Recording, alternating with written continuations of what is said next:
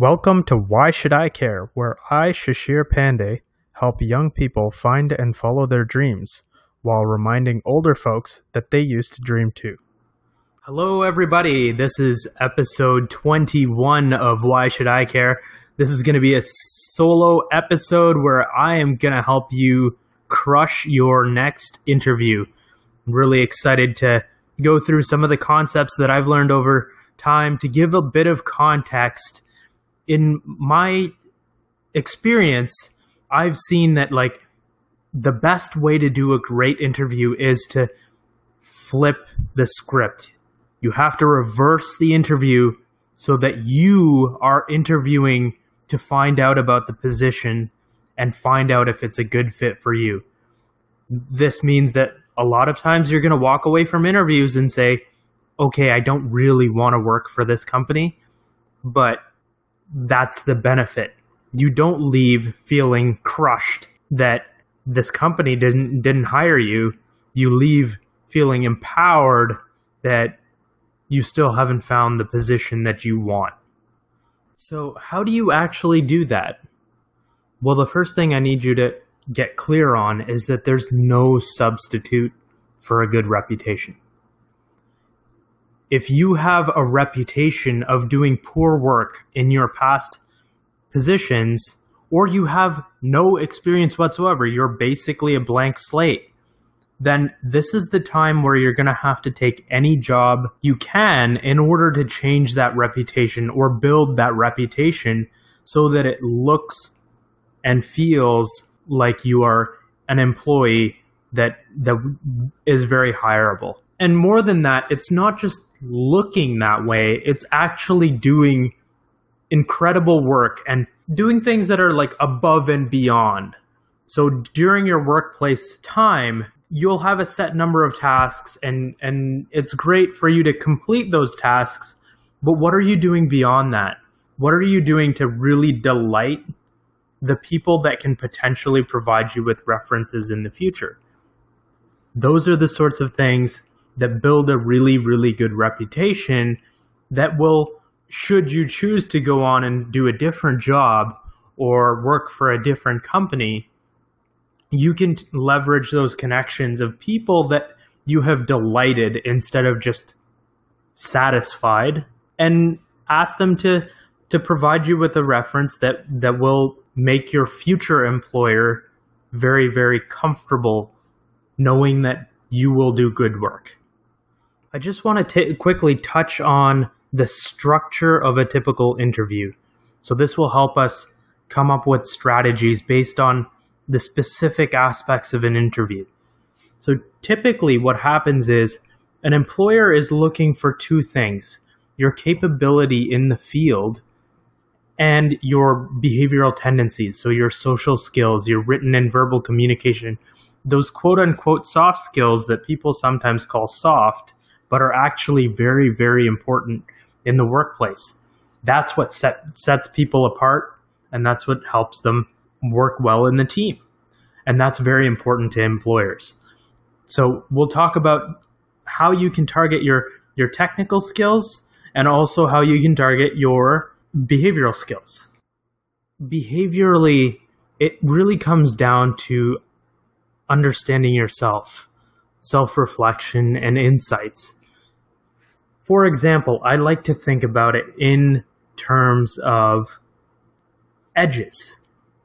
So on a certain scale of how people can approach things, where do you sit on the edge?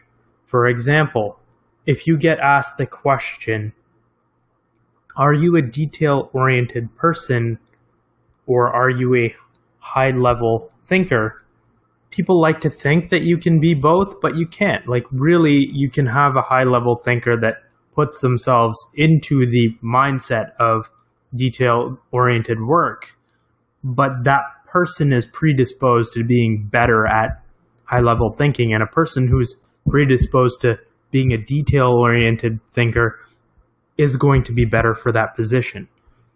So think about those types of edges where you sit all the way to the right or the left, and that will help you clarify what types of positions are the best for you. Like we said, you want to leave an interview, if you don't get selected, you want to leave an interview feeling like it wasn't the right position for you, not feeling like you didn't do a good job of going through the interview or you didn't do a good job of representing yourself.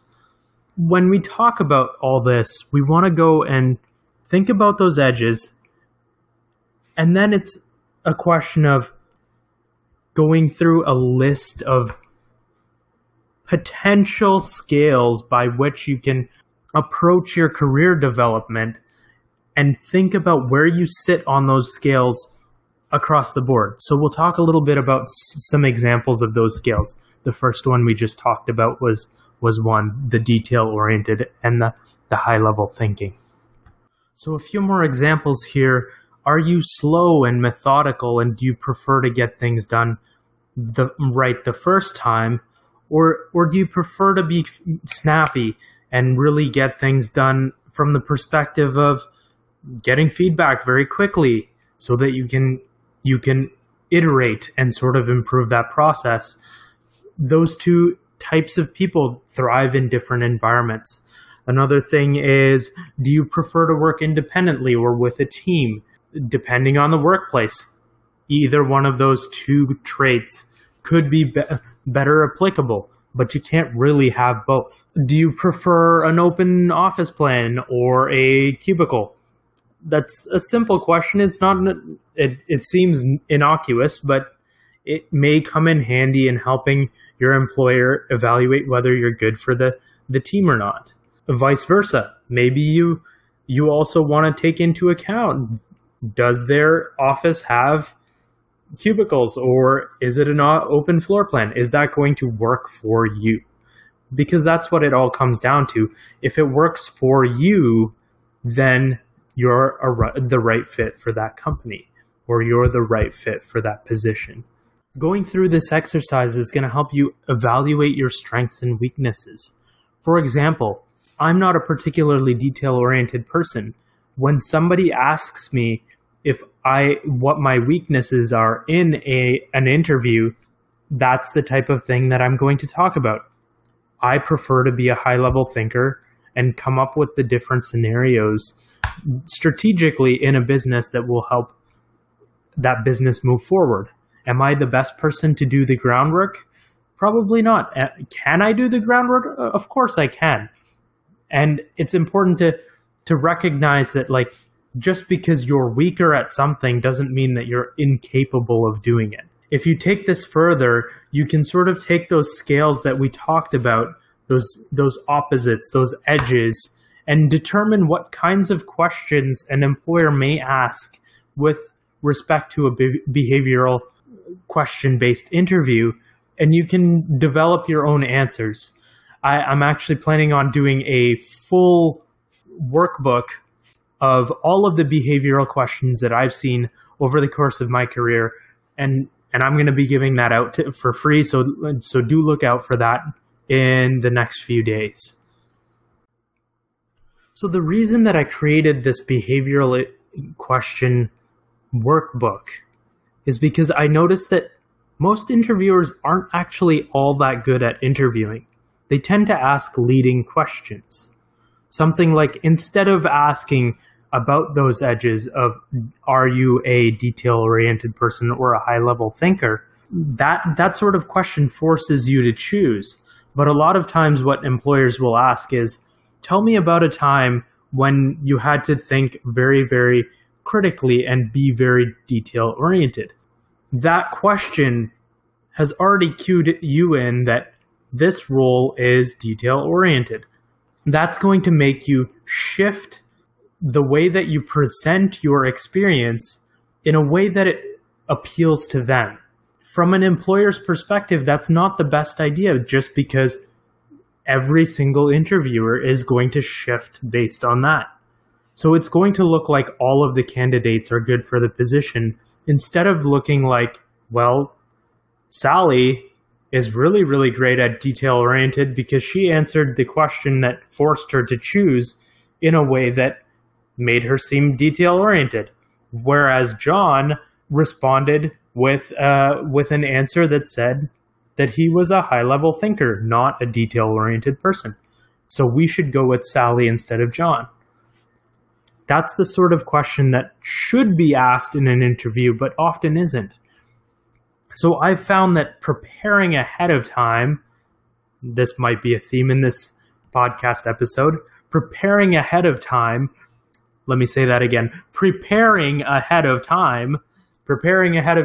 will help you have all of the answers to those sorts of leading questions ready so that you don't feel stressed to come up with experiences that you've had in the past that relate to that question. If you have it all there ahead of time, it's just a question of flipping in through that page. And yes, I do that. I absolutely take a binder full of all of those answers into the interview, and I literally flip to the page that has the answer that they're looking for, and I give them that answer. It's not a faux pas. There aren't actually any rules. Nobody's going to tell you you can't do that. So please do that. Be prepared. Now that we've talked a little bit about the preparatory activities before you get into that interview, I want to actually talk about how you behave in an interview, because that's also very important, because that's the only context with which the interviewer gets to see you in real life, interact with you as a person, and they don't get to have that interaction just by looking at your resume or looking at the answers you gave to their potential application questions. The first thing that I really think is important is body language. When I sit in an interview, a lot of people think that I look a little bit funny sitting this way, but I've noticed that it does a huge impact for openness of the interview to listen to my ideas, and it makes it easier for me to digest anything that they're saying as well. So I actually sit with my arms on the interview table. If there's no interview table, I will have my arms on my knees with my palms open. My legs are also open. My arms are not crossed. And this is an incredibly open posture to sit in. You also want to keep your back straight so that you look confident. All of these visuals actually key to the interviewer that you are a confident person, that you're open, you're welcoming, and you're willing to work with them to get this interview to completion. Another thing I want to talk about with respect to your conduct within the interview is the way that you dress. And I think that we've done a good job of talking about this as a career development professionals in general, but the rules of engagement have changed. We've reached a point where a suit and tie isn't the default for what you should wear to an interview. The company culture plays a role within how you need to dress. In my experience, it's best to ask, especially when you're working with startups. When I went for interviews for startups, I found myself a little bit out of place because I was wearing a suit and everyone else was wearing jeans and a t-shirt, because that's the typical dress code of a technology startup. That being said, I have also been to startup interviews where the expectation was a suit and tie. In order to feel comfortable in that interaction, you need to be clear with your interviewer what the expectation for what is worn should be, because being overdressed can be just as uncomfortable as being underdressed. So just ask. When it comes to answering questions, the tendency is to deviate from your own nature. For example, because you believe a company would value somebody who's humorous, you may try to be humorous. The problem with that is it has an impact on your confidence because you're trying to be something that you're not. In order to show the employer full confidence, you have to be yourself. If you're funny, be funny. If you're straight to the point, be straight to the point. If you like to go into the nitty-gritty details, answer the questions with nitty-gritty details. If you like to keep it high level, keep it high level. Just be yourself. Answer the questions in a way that you might answer those questions for a friend. Another crucial thing to do during your interview is to take notes. This is going to be extremely important, and I'll explain why in a moment. But you want to take notes on what your strongest questions were. Write down each of the questions that are asked and quick notes of what you answered after you were done. All of this will help you in the follow-up process, which is what we'll talk about next. The follow-up process is again split up into those two categories of behavioral and technical.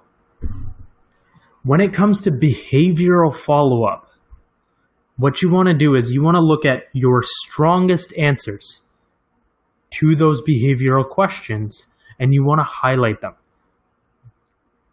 Put them in an email that you send thanking the interviewer for interviewing you and give them those answers again. This will reinforce the positive nature of the parts of the interview that are most satisfactory to you. On top of that, after you're done, what you want to do is you want to take your weakest answers and refer back to them and say, this is what I meant when I said X. If that answer was weak, you can reinforce it in post by letting the employer know that what you said while you were tense and focused and a little bit anxious isn't exactly what you meant. That will let you reinforce the weak parts of your interview. When it comes to the technical side, this is where the documentation process that we went over at the beginning comes in really, really handy.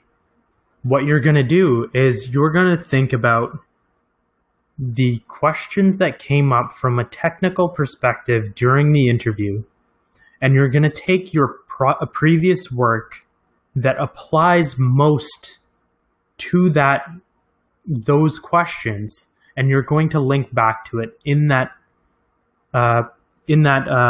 follow-up email.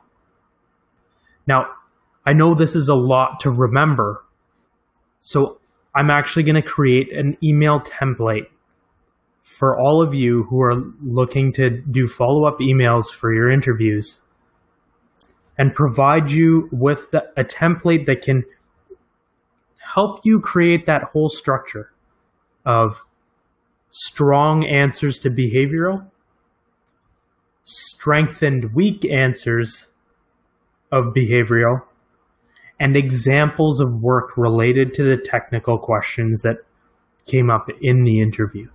You can rest assured knowing that a follow-up like this is going to really push anyone who's interviewing you to look at you as a serious candidate. So those are my tips for crushing your next interview.